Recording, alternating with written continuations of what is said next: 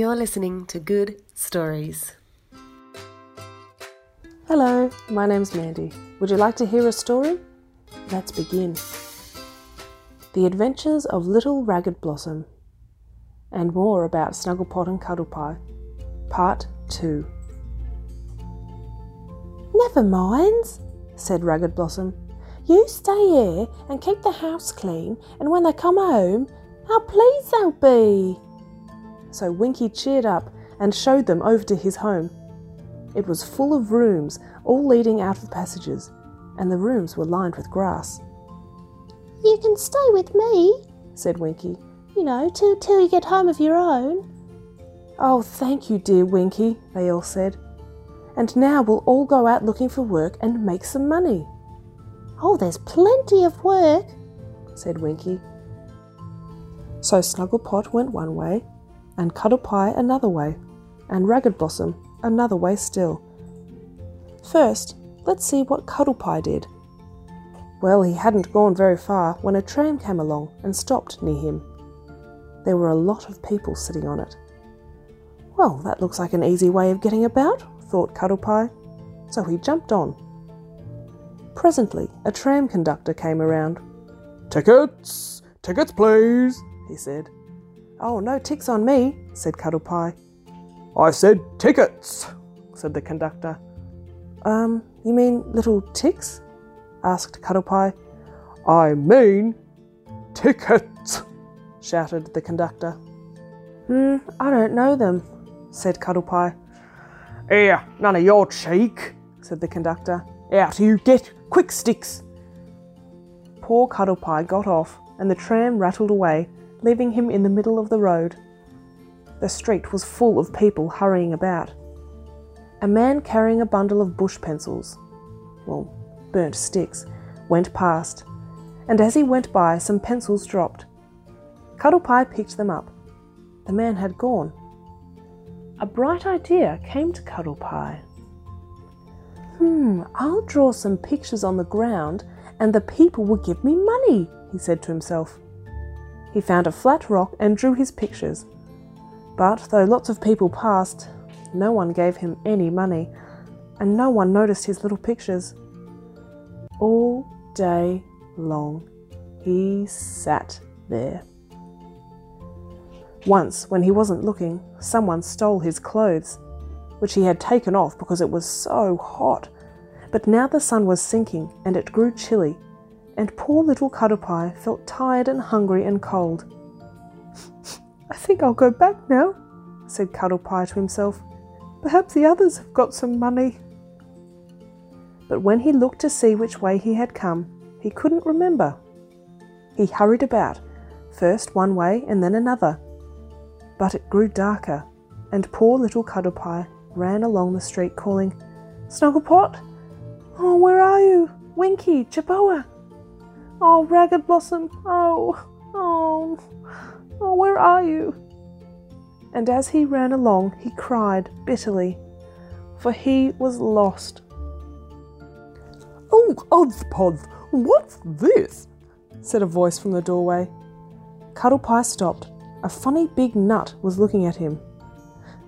I don't know where I am," sobbed Cuddlepie. Well, said the funny nut. I'm lost," sobbed poor Cuddlepie. "Well, dear, oh dear," said this funny man. "Poor little chap, come in and tell me all about it." And so saying, the kind, funny man carried shivering little Cuddlepie into his warm house and wrapped him in a big rug and gave him some warm milk. And as he is quite safe and comfortable, we'll leave him for a while and see what happened to Snugglepot and Ragged Blossom. Now Snugglepot didn't walk very far before he came to a gate with a notice on it.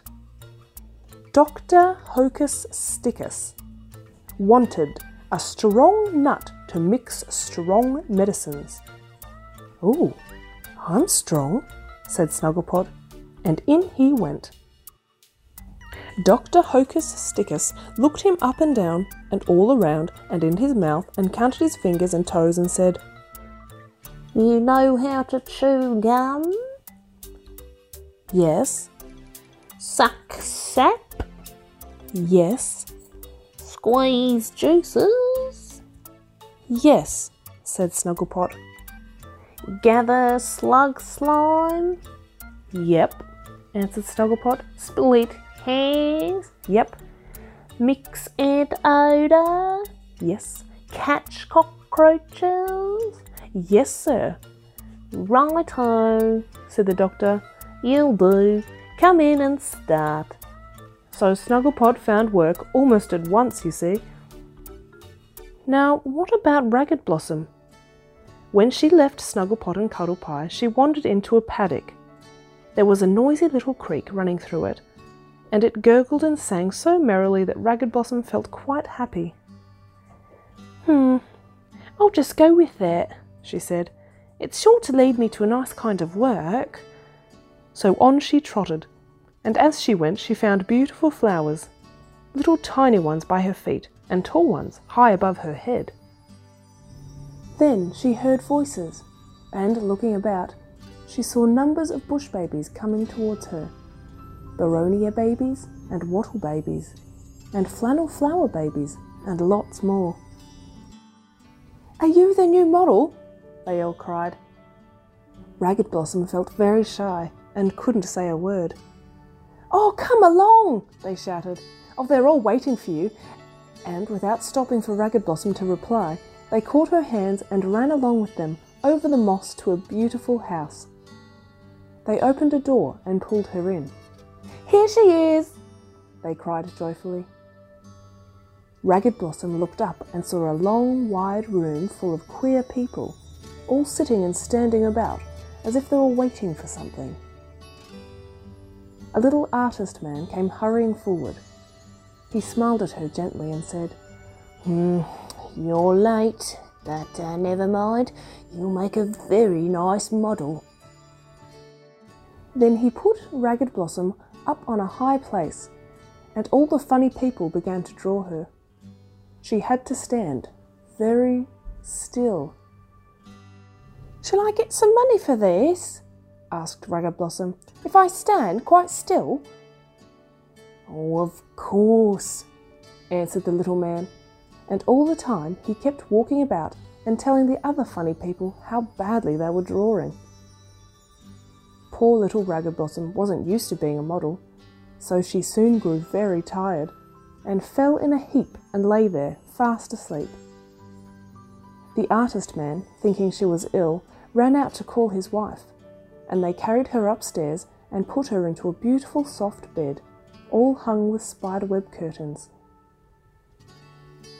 "Oh, poor little Petal," said the artist's wife. "She must be very ill. Run, dear, and get the doctor, will you?" I will, dear, said the artist, and dashing out, he ran and didn't stop until he reached the house of the great Dr. Hocus Stickus. "Oh, bless me, of course I'll come at once," said the doctor when he had heard the story. "And you," he said, turning to Snugglepot, "come with me. Bring the sapping dish and the cutter, in case we may have a chance to chop something off." And so saying, he gathered up some rolls of leaves and some extra strong medicine, and they all hastened to the artist's house. When they reached the bedside, imagine the surprise and joy with which Snugglepot looked upon little Ragged Blossom lying there in the big bed. "It's my little friend!" he exclaimed. "Ragged Blossom," he called, "look at me. I'm Snugglepot. See, here I am." "Come," said the doctor, "let us go away. She is only sleeping." So they all crept out of the room. Snugglepot leant across and gently shook Ragged Blossom. Wake up, little Ragged Blossom," he called to her, but Ragged Blossom still slept. And while Snugglepot was looking at her, wondering what he should do, he heard a great noise outside, shouts and yells. He ran to the door and looked out, and there, just coming up over the top of the stairs, was the great wicked captain and the bad Banksia man. Snugglepot banged the door and fastened it and leant against it with all his strength, but he felt it opening. "Ragged Blossom!" he screamed. "Come, help me, help! Help!" he shouted. Little Blossom sat up and blinked her eyes. Then she scrambled out of bed. "Come and help, Blossom!" called Snugglepot. But even as he called, the door burst open and in rushed the bad Banksia man. With one great hand he grabbed up poor little Blossom, who was putting on her dress, and with the other he clutched Snugglepot from the ground where he had fallen. It was all done in the winking of an eyelid. Down the stairs, out of the house and into the dark, and away and away and away, sped the bad Banksia man through the bush, cracking the branches and crushing the flowers as he ran. When the Banksia man ran out of the artist's house with Snugglepot and Ragged Blossom, he put them into a big bag and threw them from a high cliff right into the sea. Roared the wicked Banksia man. "Now they'll be drowned."